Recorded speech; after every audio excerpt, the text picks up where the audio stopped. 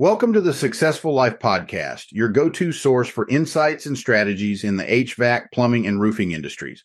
I'm Corey Barrier, here to guide you through transformative approaches to business and mindset. Each episode will explore unique methods, focusing on identifying and addressing the core challenges in your field. Our goal is to equip you and your team with practical solutions that foster growth and success. So, whether you're tuning in for the first time or you're a longtime listener, get ready to dive into a wealth of knowledge and expertise. Let's begin our journey to success together. This is the Successful Life. Corey Barrier, yeah, come learn with me. Take you down the path of our journeys. This is the Successful Life. It's time to take what you learned, apply it to your life. It's your turn to live a successful life. You are tuning in to the Successful Life Podcast. 3, 2, 1, let's go.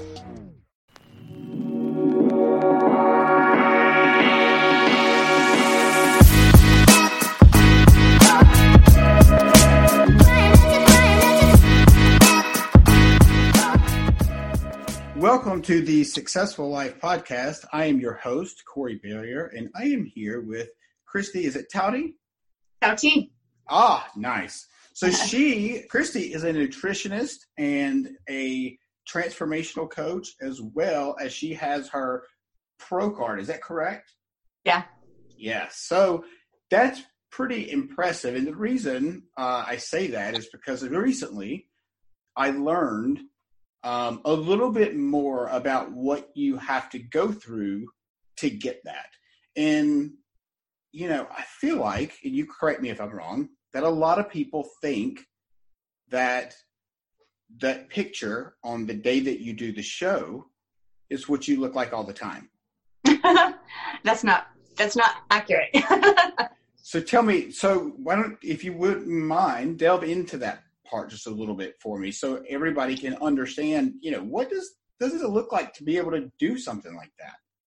Yeah. So it's evolved a lot since I started. I started competing in 2001. I got my pro card in 2006, but I actually haven't competed for a while. But the sport has evolved. And back in the day when I was doing it a lot was the last week is considered peak week, where you deplete your water, you deplete your carbohydrates, you draw yourself like as depleted as you can, and then you fill up a little bit that last day. So on stage, you're at your peak, your utmost lean physique, and you get the pictures of that, but it lasts that day. So, Christy, you said on that last week. What do you mean when you say that last week? How many weeks are we talking about? So most people start 12 to 16 weeks out in preparation for a show, but Okay. the 1 week before the show is when you start your depletion, pulling water, pulling sodium, and things like that. So that your skin will be ultra thin and you'll be able to see all the definition that you've been working hard for. And you get all of about how long to look like that? That day, pretty much, because the next day, as soon as you eat sodium and drink water, you gain 5 pounds maybe, and you look totally different. Okay, let's talk about that for a moment. So tell me what that does. I'm into mindset and I've done a lot of work, inner work, so to speak, and in the realm of, you know, mindset and how you think and visualization. How does as a young woman, how does your mind shift from the stage presence and then the next day gaining 5 pounds? I mean, if my wife gains 5 pounds, she flips the fuck out. So I can only fathom what does that do to your mind? Everybody responds differently. And I guess when I started, I was at a young age. I was very mature in the sport anyway, because I'd followed it so long. So I knew that was going to happen. And I was very strategic with my coach in how to introduce the water and the sodium back in and at what levels. There's many people who just cut everything off and just eat everything that they want that night. And that's when the negative effects happen, right? But mentally, it's important to know that that's part of the process, and it's not healthy for you to be where you're at for that peak performance or that peak day. So it's a natural process. I would always gradually phase out of things so that I didn't gain the 5 pounds next day. So I guess it all depends on, one, are you prepared mentally for what's going to happen and know that? And then 2, are you disciplined enough to follow through with that when the show is not there anymore? Right. So have you found, so you prep people for this very thing. Is that correct? Yeah.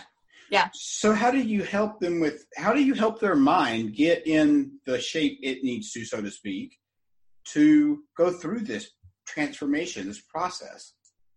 So I found that there's different types of people that are more suitable for it. People that have had other areas of success and very disciplined in life do well. They thrive off of the structure and off the, the discipline and just pushing through and persevering. And other people who have had a relaxed life and not really challenge themselves that much, they struggle a lot more. So if you're able to put your mind in that place of knowing where your priorities are and how to stay disciplined through that, then you're going to be a lot more successful and it's not as challenging. I feel like my best times in my life and easiest were when I was actually in prep because I'm a disciplined person and I wake up, I knew what I was going to eat and do and when I was going to work out and everything was just, there's no options, you just do.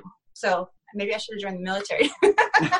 Right, maybe. So what do you think, maybe going back to childhood or how you were raised or not raised, what do you think put you in the mindset? Because how many times have you done this? How many times have you competed? Oh, I competed for 13 years. So I don't know, 45 times, 50 times. Right, that's a lot. So it's a lot of times to have to, stay to that rigid daily routine. And so can you contribute that mindset to anything like when you were young? Were you the same way? Yeah, absolutely. So my childhood is really cute. My parents got married and had my sister when they were in high school. So they started off with, odds against them. And they learned that hard work and discipline is how they're going to have to raise their family. They ended up having 5 girls, all just a couple years apart, and worked very, very hard. So I saw that that's just what you do when you want something in life and you want to have that be your priorities, that you work hard. We also grew up kind of out in the country. So at 12, I was picking strawberries, cutting broccoli, and you just wake up and you do that. So I know that the hard work was instilled in me at a young age, but then the not complaining, not having options, not feeling entitled to things was another thing, is that you have to earn what you're working for. It's not just going to be given to you. So that was very much instilled in me when I was younger. So it became natural. And I was an athlete. So I played 4 different sports and was just always going. When I started competing, it was very natural transition to just, stay in your lane and do your thing. And so at what age did you do your first competition? Let's see, 2001. I was like 22. Oh, it was my senior year in college. Okay. All right. I got you. Okay. So, I'm old now. I'm 40. You are 40. So, I'm 41. So we're right there.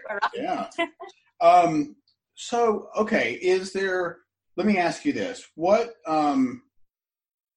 have you found to be the biggest challenge with some of the people that you coach? Is it the mindset? Is it the discipline? Is that, or I guess maybe a better question would be, how do you determine who's a good fit for you?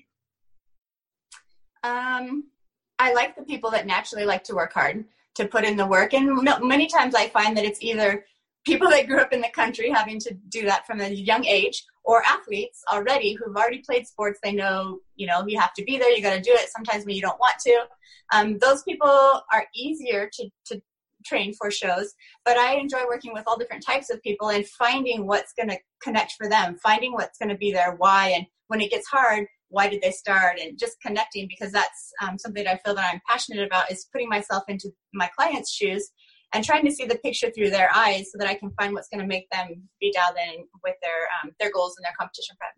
That makes total sense. I mean, I trained for 10 years, meaning I trained people for 10 years. And so, every person is obviously different, and the mindset's different, and the way they click is different. Yeah.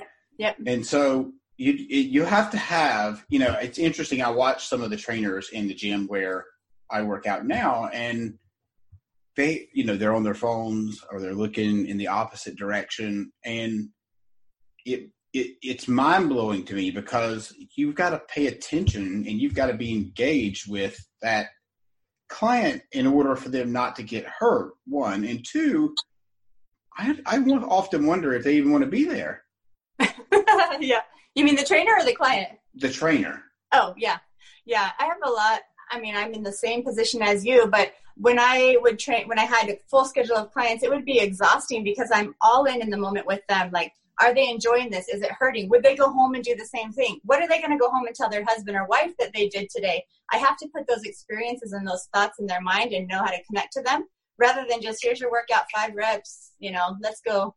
Because no matter what they're paying, I don't care how much I'm getting. I mean, of course, there's a financial aspect to it, but for me, it's impacting their life and empowering them to be able to move forward and impact other people's lives. So if I'm on my phone and wandering around, that was just time for dollars, right? That's not what I'm in it for.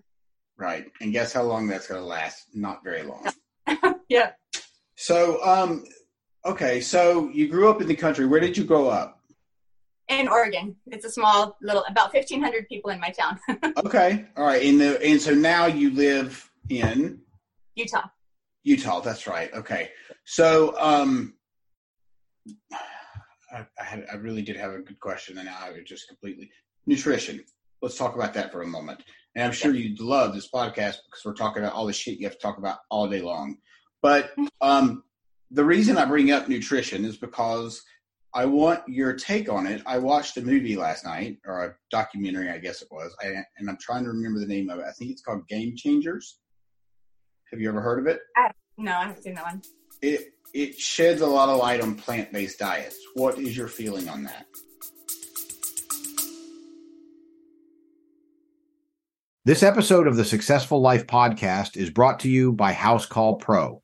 Whether you're looking to streamline your operations, reduce paperwork, or boost revenue, House Call Pro is your all-in-one business solution. Transform your business today with essential tools and support designed to drive efficiency and deliver exceptional customer service. To learn more, click the link in the show notes. Plant-based. Well, my theories and thoughts are on science-based nutrition and then your own philosophy interpretation of that. So I've evolved from different, of course, high meat, high protein diets with competing. But since I haven't done that and I haven't trained a lot of competitors for a long time, I've looked at more of a whole food source in general. Now, plant-based is important. And I actually feel like most people should experiment with that and see how their body feels and responds to it. Many times you've eaten meat all your life and you don't realize that that's causing inflammation and digestion issues. Then when you switch over and you go to a plant source of protein and nutrients, you might find that you feel way better. So I'm not set on any one given approach, but I do start with the science and then see what each person might need for their personal bodies. So you mentioned, if you mentioned the decrease in inflammation and digestive issues. I don't know if that's exactly how you said it, but I think that's what you said. And so with that, what kind of decrease do you do plant-based or no? No. Okay. Actually, I have experimented because I ate meat 5-6 times a day for about 14 years. And that was just what I did. And that's how I knew how to gain muscle and be lean and that type of stuff. But recently, over the last 3 to 4 years, I was like always bloated and inflamed and just couldn't figure out because I'm tracking my food. I'm doing everything I always had been. But I think throughout time, your body creates certain intolerances of things that you've continued to eat for so long. And in my case, I feel like it was strongly meat, animal proteins. So I did switch over and do more of a vegetarian approach. It felt good to eat totally different types of foods and trying to get more protein sources from plant-based foods. But it wasn't something that I personally wanted to sustain for a while. And in fact, I've introduced the meat back in and I feel fine now. So maybe my body just temporarily needed that break for 3 to 4 months. And that's how long you did it, 3 to 4 months? Yeah. Awesome. Yeah, it was interesting. Arnold Schwarzenegger was one of the people on there. And I guess he is he's plant-based at this point. Yeah. And to hear him talk about it, it's super strange to me because they never would in a million years would have thought Arnold Schwarzenegger would say, hey, you can get all your stuff from plants. But they made some really interesting points. And a lot of athletes do far better on a plant-based diet than they do, with meat. And I just I had no idea because like you, I grew up and the meat is what you eat if you want to gain muscle. But I guess there's some science behind the whole plant-based thing. I think I'm going to try to move towards plant-based, or not. I'm not going to try. I am going to move that way. I don't really want to, but I am, because I think it'll make a difference in the way I feel. Yeah, absolutely. And since you're familiar with, if someone was brand new to eating clean and healthy and stuff like that, and they tried it, it's hard to know whether it's just eating healthier is making you feel better, or if it's because you're eating plant-based. But for someone who has a decent amount of knowledge and experience with it, it's good to pinpoint things that they feel better energy, better sleep, better recovery, things like that, maybe less illness. So yeah, I feel like there's a season for everything. I don't know that I would be directly one thing for the rest of my life, but to branch off and experiment on other things is good, especially as a trainer, because then you can relate to, I've tried this before. Here's some certain types of recipes and, how you shop. But I don't feel like you should, me personally, should veer off all these different directions of now I'm a keto coach and now I'm a vegetarian coach and, No, I agree. Fasting. Yeah, I totally agree. Oh, so the intermittent fasting, I'm glad you brought that up. Do you do intermittent fasting? So I don't personally, because I wake up in the morning and I'm so starving, I feel like I want to throw up. And I work out at 5 o'clock in the morning. So if I'm starving, I'm going to throw up and I need to have a 1.5 to 2 hour workout. Doesn't work for me. But I have my sister who's an athlete and very strong, powerful. I put her on programs, and every time in the morning, she's like, I feel so sick when I eat. I don't feel good. So finally, we were like, okay, let's just try intermittent fasting. It's not my theory or my approach, but it feels so natural and so good for her, and she's thriving off of it. So that's fantastic. So we have started, like you, my wife, she calculates everything. She has, puts everything down. I mean, everything. And so, I would say it's definitely it's a better quality than not giving a shit, I guess. Yeah. So, but she gets the same feeling as you in the morning. And so the intermittent fasting for her doesn't really work. For me, on the other hand, I've been doing just 12 hours, which is really not that much, as long as you don't get up and you feel sick, of course, which I didn't. I think I've seen a difference. I know that I'm not eating anything, I know that I'm not snacking on crap that I used to, for sure. So anyway, I think it's interesting how, if we'd have brought this up 10 years ago, people would have thought we were crazy. Yeah. Yeah. You have to eat breakfast. That's your most important meal of the day. That's what it used to always be, right? Right. And real men eat meat. Yep. So for me, I'm like, calories, macros, those things those are science. You can kind of eating healthy food in general, but then branching off to what each individual. My husband wakes up and he doesn't want to eat till 11 or 12 either, so intermittent fasting might work great for him. Yeah, I get it. I mean, I don't know if I could hold on. I don't know. I guess I could if I chose to, not eat till 11 or 12. I think that'd be a challenge, so I'm not going to lie to you. So I want to ask you, is there something, and this is kind of a random question, but is there anything over the last 5 years that you can think of that you absolutely wouldn't change, that sticks out in your mind? And this is like that you would not change, something that's happened in your life. Like for me, I got married a little under 5 years ago. That's something that I wouldn't change. So this is delving in more to anything personal, not really nutrition wise or contest, just something you wouldn't change that's happened over the last 5 years. You'll see where I'm going with this in a moment. Okay. We moved to Utah about almost 3 years ago from living in Oregon. And that was something that was a very difficult change, but I don't regret doing it at all. And in doing so, it allowed me to free up some of my mental space for my children. I have a 14-year-old daughter and a 7-year-old son. And as they're going into their teenage years, they don't just need your time and energy like when they're a toddler. They need your mental capacity and for you to see and understand what they're not going to tell you. And so when I was able to free up my mental capacity as far as not running all the things that I was doing in Oregon, that's one thing that I will never change and I will never regret, whether it's financially rewarding or not. That's something that we'll continue to move forward with that. Okay, so give me an example of what you mean as far as mentally you were tied up in Oregon. What do you mean by that? So my husband and I, well, we're entrepreneurs, and I never started off wanting to be, I never grew up wanting to do that. It just evolved through competing and then having a studio, and it got too big. Then we opened our own gym in Oregon. And in opening the gym, that was a brick and mortar where I had to be there a certain amount of hours, and I was everybody for everything. And I was just mentally maxed out. I'd get home and my mind's still running, and that was not a position that I felt like would be good for my kids and raising my children, because I'm the mother, Sure. And so that was a busyness that wasn't only just work, it was busy work. And I like to be effective with what I do. So we moved here, we sold the gym off, and then, and now we're online. So I'm at home all the time. If they get sick, I'm at home, and we have an online app where we run all of our training and stuff like that. So it's been 100% difference that's been much needed in my family.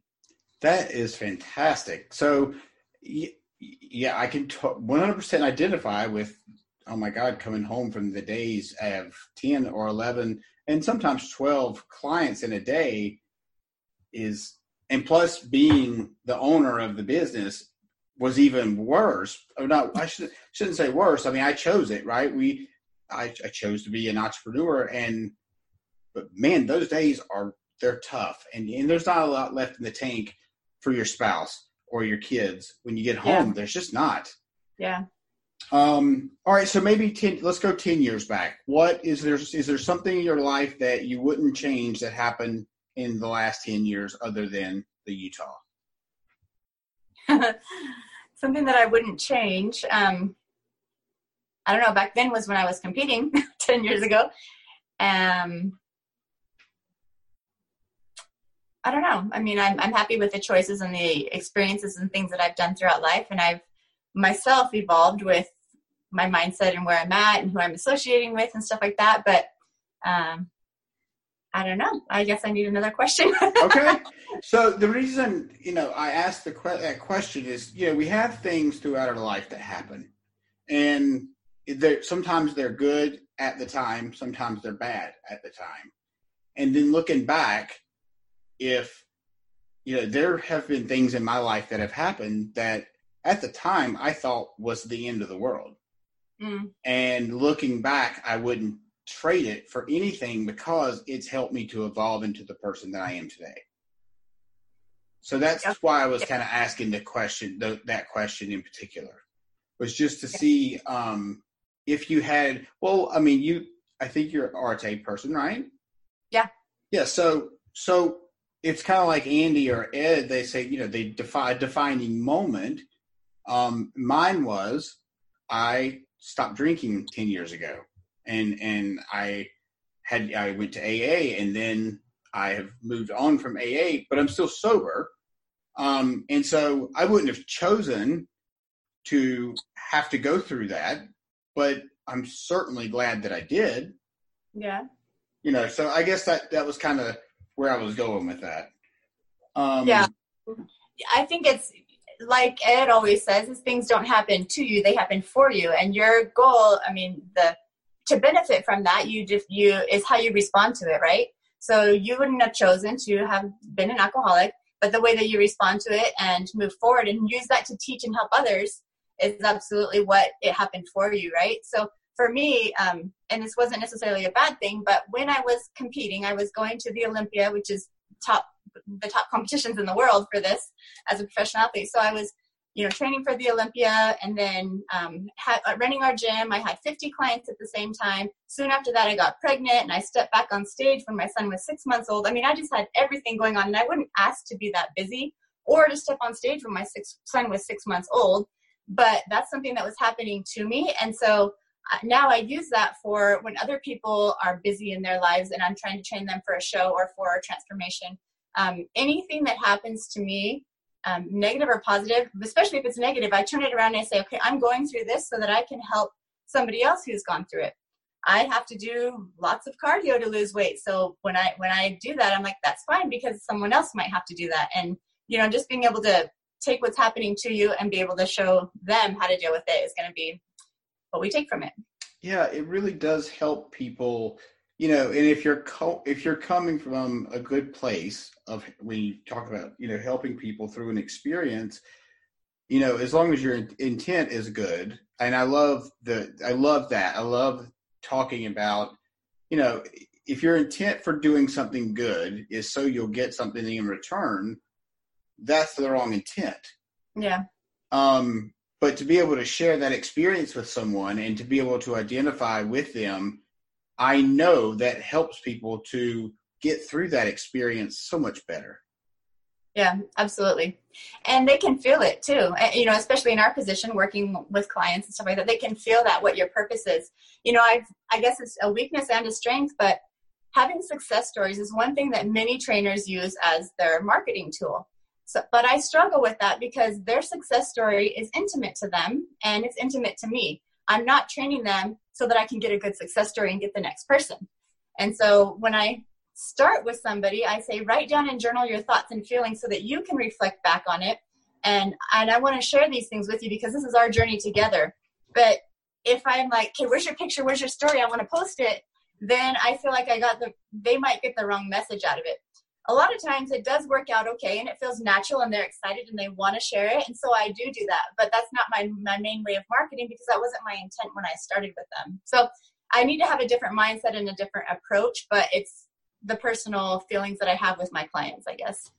It's so interesting that you say that because, I always struggled with testimonials and displaying people in their journey. And until you just said that, it never really clicked with me why I struggled with it. And I didn't do a very good job with it because I didn't think about that going into when I started with a client. I didn't think about, I thought about them losing the weight, but not in that way. I didn't think about it as I need to use this as marketing. And I always fell short in that. I guess you could say I fell short in that category a little bit because I never marketed that way. Yeah. I didn't. Yeah. And I've talked to, people about it because, business coaches and stuff like that. Like it is an important tool to utilize because you're paying it forward. They're inspiring others to do the same. And if we didn't share their story, maybe someone wouldn't have seen it and they wouldn't have been inspired. So I need to connect the two and, in a positive way and find out how, because I am very much a person of planting the seeds. I have so many clients that I trained who had nothing really to do with fitness. And all of a sudden they're a trainer, they're a coach, they're a competitor. They're spreading health and wellness and inspiration throughout the world by the seeds that we're planting. So to find the way to combine the two would be amazing. Let me know if you have any ideas on that. Right. I wish I did. I think about one, probably my biggest success was a lady. She had lost about 120 pounds. Wow, that's awesome. It was incredible. And she was like 4'8". And oh my gosh, wow. Right. And I think when she started, she was almost 300 pounds. It was a huge difference. And, with her, it was very personal. 1, 2, her culture was not one of which she wanted to display anything that had to do with anything. And she was literally and I always I shouldn't say kick myself, but I always maybe was a little resentful towards her because that was my biggest success. And I really couldn't share it because she didn't want me to share it. And I didn't really, because she could help a lot of people. Now, let me ask you a question now that we're on that subject. What's been your biggest weight loss? Do people, I assume, come for you also for weight loss? That's probably right. Yeah. So in the beginning, a lot of it was competitors who were already fit and they just got to the extreme level and they wanted their pictures and that was all fine. But I've also done a lot of general population. I started in Hawaii and, there's a lot of larger Polynesians there. But one of my biggest success stories is a guy named Sean Harvey, who has like the greatest mindset, the greatest attitude, but he just struggled with food and food addiction. And he lost 200 or so pounds. He was in a magazine. He was getting interviewed by Tosca Reno. Everything was really, really good. He was such an inspiration to the people in our gym and stuff. So I loved sharing that to the people that were inspired by that personal aspect. But a lot of times people, especially if they're heavier, they don't want to show their before and after pictures, which are usually the biggest impact. Oh, did I lose you? No, I think we're good. Usually the biggest impact, but I found, and in speaking today, I use a lot of video as well. So I would interview the client and just talk to them like how are their thoughts and their feelings. So it's not only it's not based on their body at that point. It's how did they transform and how did they evolve mentally? What are the skills and tools that they can move forward, even if they gain weight? But how do you move forward in life with those types of mindset tools, right? Sure. So the gentleman you just mentioned, Sean, did he have a lot of skin? Yeah. So what did you do about, not you personally, but what did he do about that? Because that's a huge hurdle, at least in my situation with my client. There was a lot of skin left over. And it's, if you think about all the work that they put in, and then you have to wonder kind of what goes through their head when they look in the mirror. And now all of it's just saggy skin. And this is just reality. This is what happens when you get really, really big and then you lose a lot of weight. Yeah. What did Sean do with the skin, or did he do anything with it? He didn't. But there are a lot of people that if the resources are available, that they would have surgery for that, to remove the skin and to tighten it up. That's, of course, like not everybody can do that type of thing. But then you start working on, how are you feeling about yourself? How is your performance? And how healthy and strong do you feel? I mean, for some people that haven't lost that much, they can, change it over and have muscle that can fill up some of the skin. But like you said, with bigger people that have lost and done an amazing job about losing the weight, the skin is going to be there. So they either accept it or they can find a way to medically take care of it. She wound up, she'll never listen to this podcast, so I'm pretty sure I'm pretty clear, but she definitely had surgery. Oh, okay. And yes, but then, okay, so there's the third layer. Then you deal with scars. Mm-hmm. And I mean, she had scars from right here. I mean, they were all the way down. And it was pretty gigantic. And it's, not something that you or I felt comfortable discussing, because you want to encourage your client to do whatever is best for them. And in that situation, I did think the surgery was best because there was a lot of skin and she'd worked really hard. Well, in that regards, I also like to change. I've definitely transformed some amazing physiques, but I like to have that switch over and also be performance. Like once you've reached your fitness, your leanness, do you want to be strong? Do you want to run faster? So that it's not only based on how they look, because how they look is not going to stay the same forever. If they have scars or skin or, pooch, that's not going to go away. Now, how many push-ups can you do? How fast do you want? Do you want to run a half marathon? So my husband and I are very much seasonal based on how we coach. Okay. First thing most people do is usually lose weight, lean out. In the meantime, you're constantly building their mind as far as like, how empowering is this and how good do I feel? Not only about how I look. Then once they reach that goal, it's going to move on to, okay, now I want to get a little bit stronger and increase my calorie intake. And then, so it just kind of goes in a cycle. Then they want to do a race or Spartan, which is one of my favorite. Is so it? It just goes, round and round. So, okay. So, for the people that are going to be listening or that are listening, will be at the time, what would you say, and this is a tough question, but and I don't even know if you'll have really an answer, but let's just say, what is the average woman height? 5'5", 5'6"? Would you say? Like that, yeah. Much taller than me. 5'6". How tall are you? 5'2". Oh, are you? Okay. So my wife is 5'7". So, if we take the average female, because there are going to be women that listen to this and, you have a lot of experience. If you could give a general calorie intake for the average woman that's 5'5", what would you say that would be? Full disclaimer, you're not giving directions or prescribing anything. I just want your opinion. What would that look like? Yeah. So middle range would be about 1,500 to 1,700 calories. Okay. Macros would change, but about that amount of calories. And then we would adjust it based on, are they trying to lose a lot of weight or just a little bit of weight? And then also how much of output. Some people love to do cardio, so I can let them eat more because they love to do 45 minutes an hour of cardio. Other people hate it. They just want to lift weights. Maybe they don't put as much output, so they'll be down more like the 1,500 calorie range.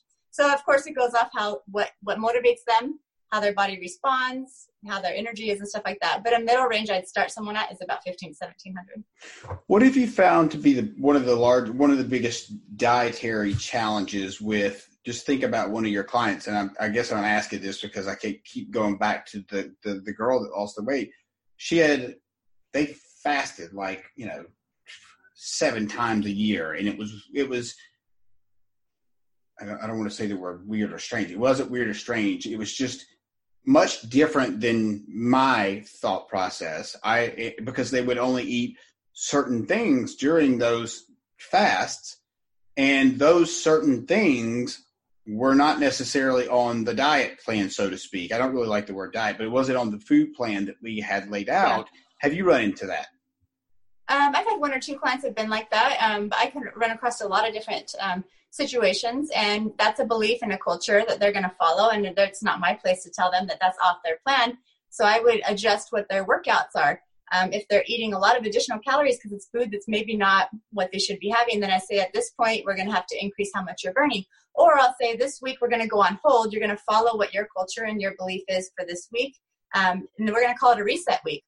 On Monday we're going to see what happened, how you feel, and then we're going to move forward from there. So if you're going to reset a couple times a year, that's what we got to do. So what if it's like a month? The whole month long? Yeah, what if it's like a 30, 40-day fast, and it's like rice and beans? So I would say...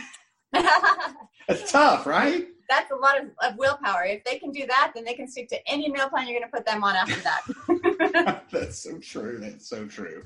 Yeah, that's a lot of commitment to what your beliefs are, and I think that's inspiring if that's the route that somebody goes. But as far as being a nutrition coach, it is a little bit challenging to be able to adjust to those things. Yeah, I would have to definitely agree. So tell me this, you said you never really aspired to be an entrepreneur. Your husband, was he, so he works with you, right? Yep. Okay. So, actually I was going to ask you what inspires you to be an entrepreneur, but I think I'm going to shift gears for a moment. What is that like,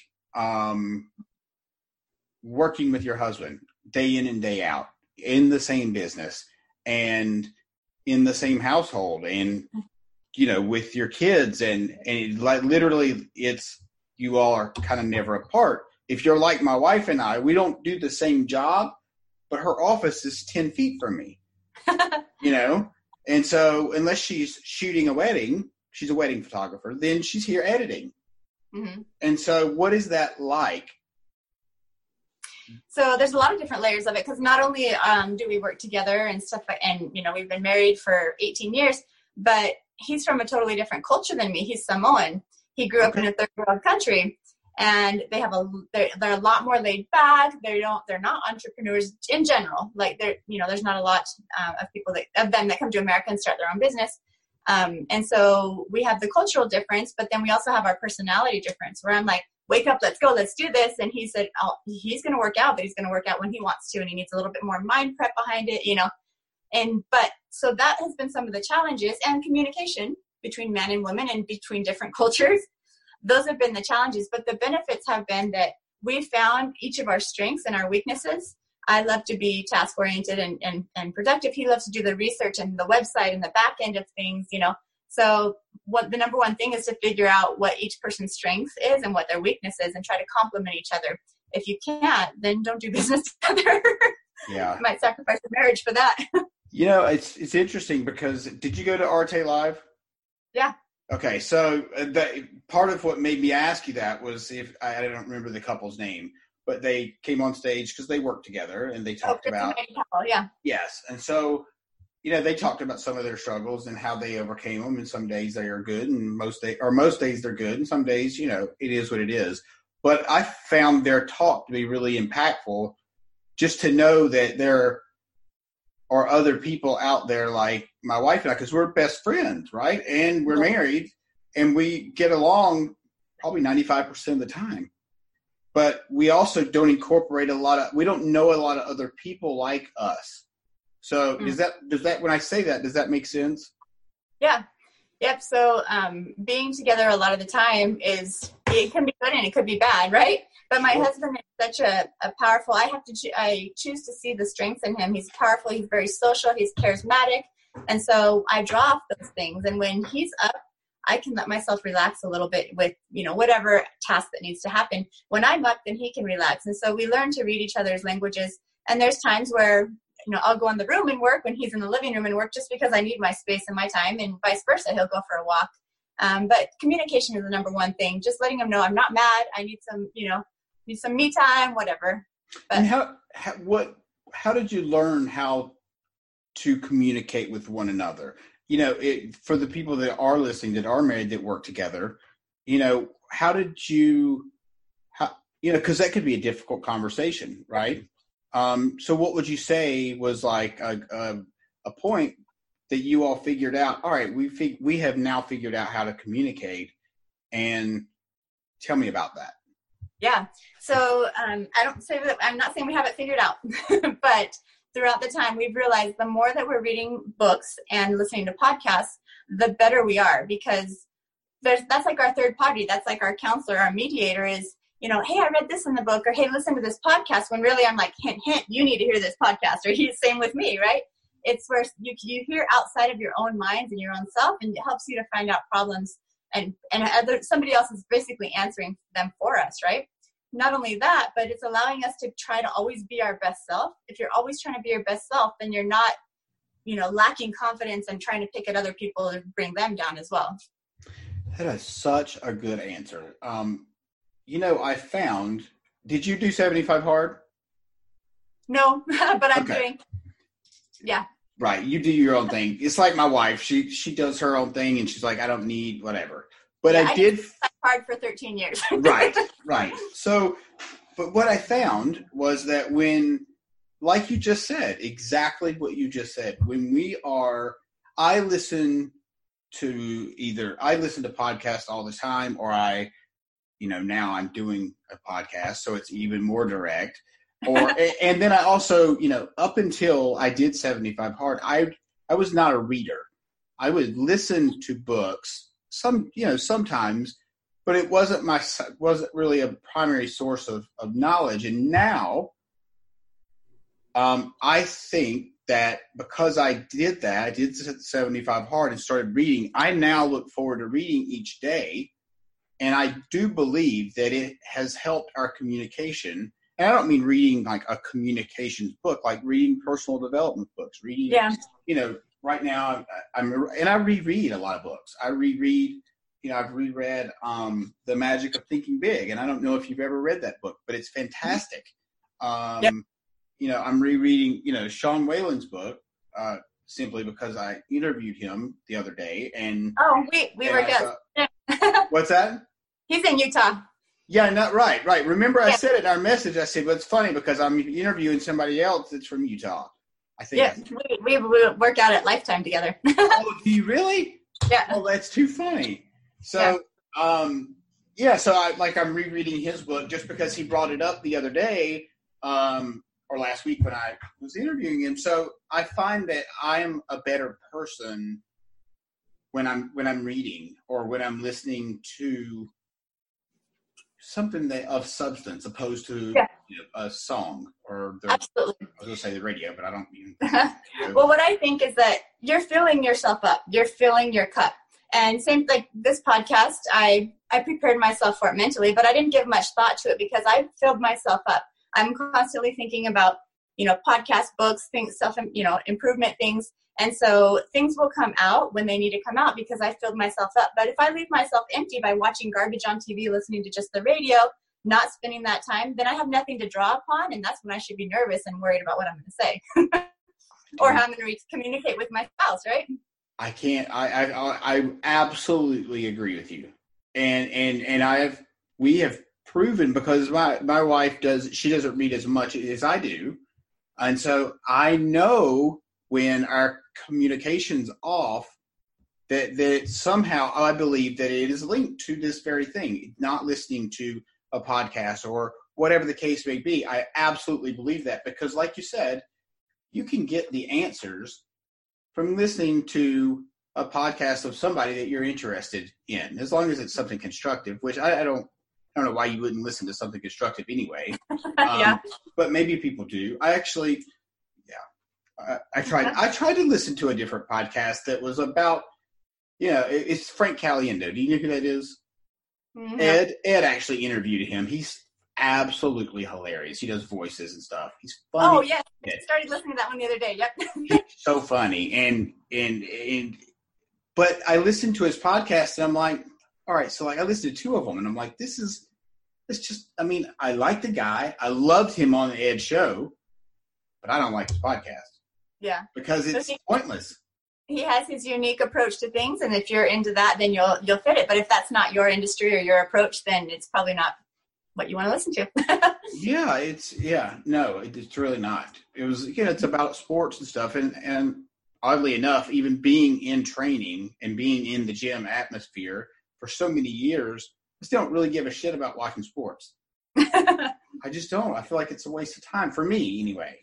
Mm-hmm. And this year, especially, we didn't play fantasy football. So this year, I found myself working harder on what we're doing right now to make sure I'm set up to do like this. I have worked hours and hours and hours to get this thing right. And I've completely disregarded the whole football season practically. Yeah, you wouldn't have had time to do what you need to do now if you're watching it. No, you're exactly right. And I just told my wife the other day, if we were doing fantasy, I wouldn't have taken the time to do this. And then I wouldn't be growing. And she said, well, I think I want to play next year. I said, well, I'm probably not. I mean, I'm probably just not. It doesn't add a single ounce of value to my life. Yeah. I agree. I don't watch TV or movies like hardly at all. I have a lot of friends here that do, and this movie hot, this and this, and I can't relate. In some ways, I feel guilty because I'm not able to carry on an intelligent conversation in regards to that fact or that issue, that topic that they're talking about. But in other ways, I can't have that much unproductive time in my life. I have a family and a business and clients, and so to be productive is what I thrive off of. And even though they feel like maybe I can't just chill and relax sometimes, to chill and relax gives me anxiety. And so I need to find what my niche is. And then I do set aside times for, developing good relationships with people that are important for me to develop relationships with. Absolutely. That makes, yeah. And I totally agree with you. It's interesting because, this circles back around to you, like your husband and yourself going out and doing things with other people. There comes a time where it's almost like I can't relate because there's not a lot of people that live like we do we work because that's what we love doing. And quite honestly, like you said, I don't know how to relax. I don't know how to chill. Like today, I told you I had the procedure and the doctor said you don't need to do shit the rest of the day. And I'm like, the worst. I'm not doing that. And so I sat downstairs for like 2 hours and I was still on my phone, but I was like, I'm not. I'll risk screwing something up if that really is the case, which I really don't think that's the case. But I just don't have it in me. Even if, like, when you guys go on vacation, where do you go? We don't usually fly very far, but we'll go home to Oregon or just go on road trips are really good for us. But vacations are hard. I have to get my mind right that this is my family time. Family time for me is going to be productive time because I'm cultivating that relationship with them. But, vacations are sometimes hard because I'm like, I'm going to lose clients. I'm not going to be on top of my work. My business is going to start going downhill and I get preoccupied with that instead of trying to just relax. I always will still work out, right? Because that's a vacation to me, is to work out and not have to, do other things. So I am so glad you said that because so I'm going to tell you my experience with this and I think that you'll appreciate it. We were just talking about, my wife and I were literally just talking about the exact thing you just said. When I was training, I would always say to her, if I leave, I guarantee you I'm going to lose a client. I guarantee it. It happens every single time. Somebody's going to fall off, if not 2 or 3 people, because for whatever reason, if you're not, you understand it. Mm-hmm. And so I said to her, I said, you know something? I said, when I stopped thinking that way, when I stopped thinking things are going to fall to shit when I leave, and I stopped worrying about it, and I was able to just say, hey, even if I do lose a client, it is not the end of the world. I swear to God, it changed for me. And I had a shift in mind that I didn't really realize at the time. But now looking back, subconsciously, I would tell myself that things were going to fall apart. And they did every single time until I stopped saying that.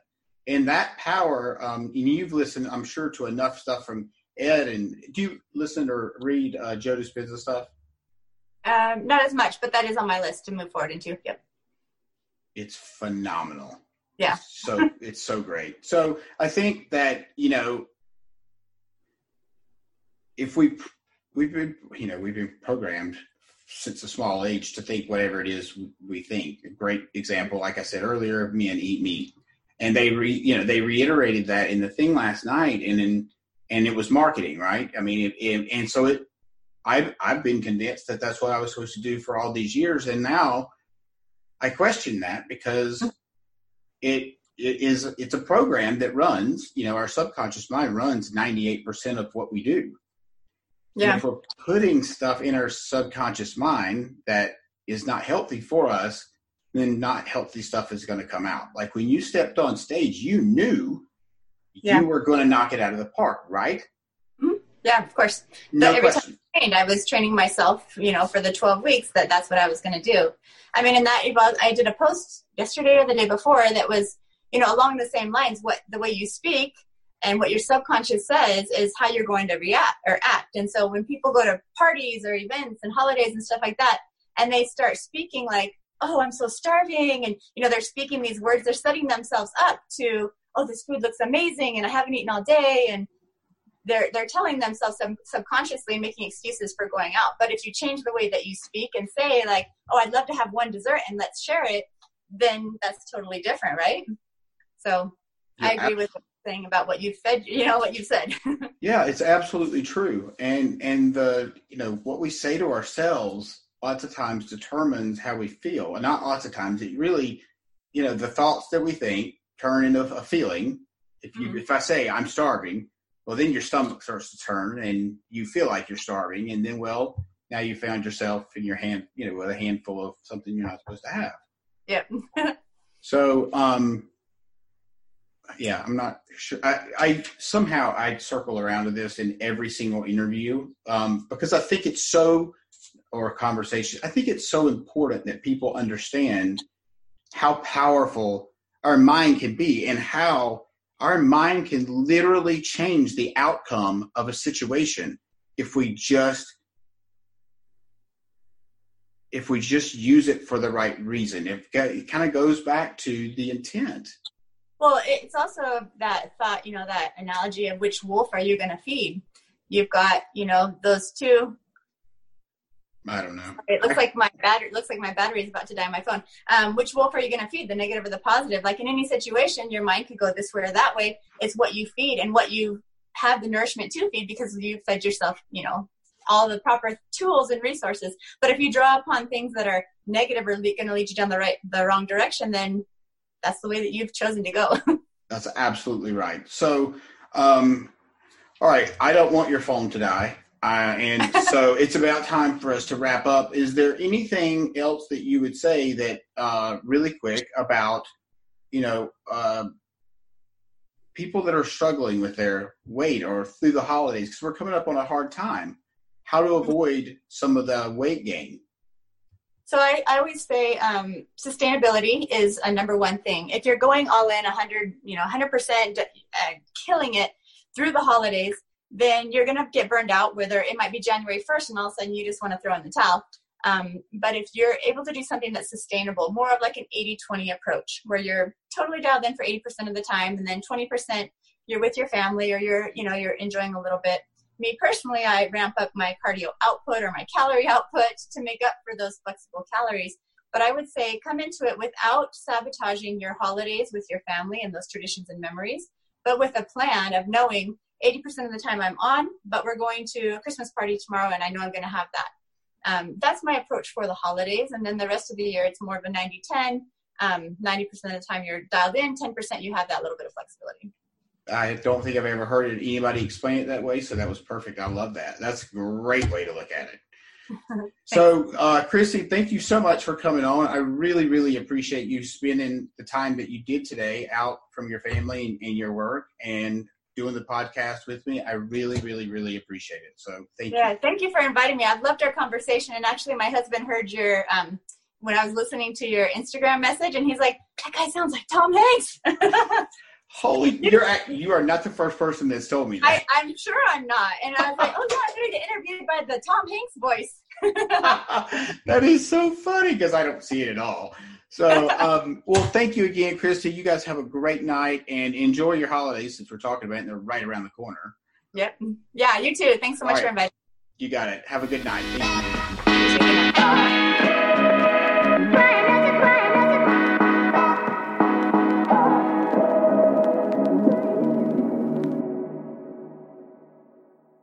Thank you for tuning into the Successful Life podcast. We hope today's insights have ignited your passion and provided tools to shape your leadership journey. Remember, greatness is a journey, not a destination. Continue your pursuit by exploring more resources and insights over at CoreyBarrier.com. Until next time, keep leading, keep learning, and keep striving for excellence. Stay inspired, and see you on the next episode.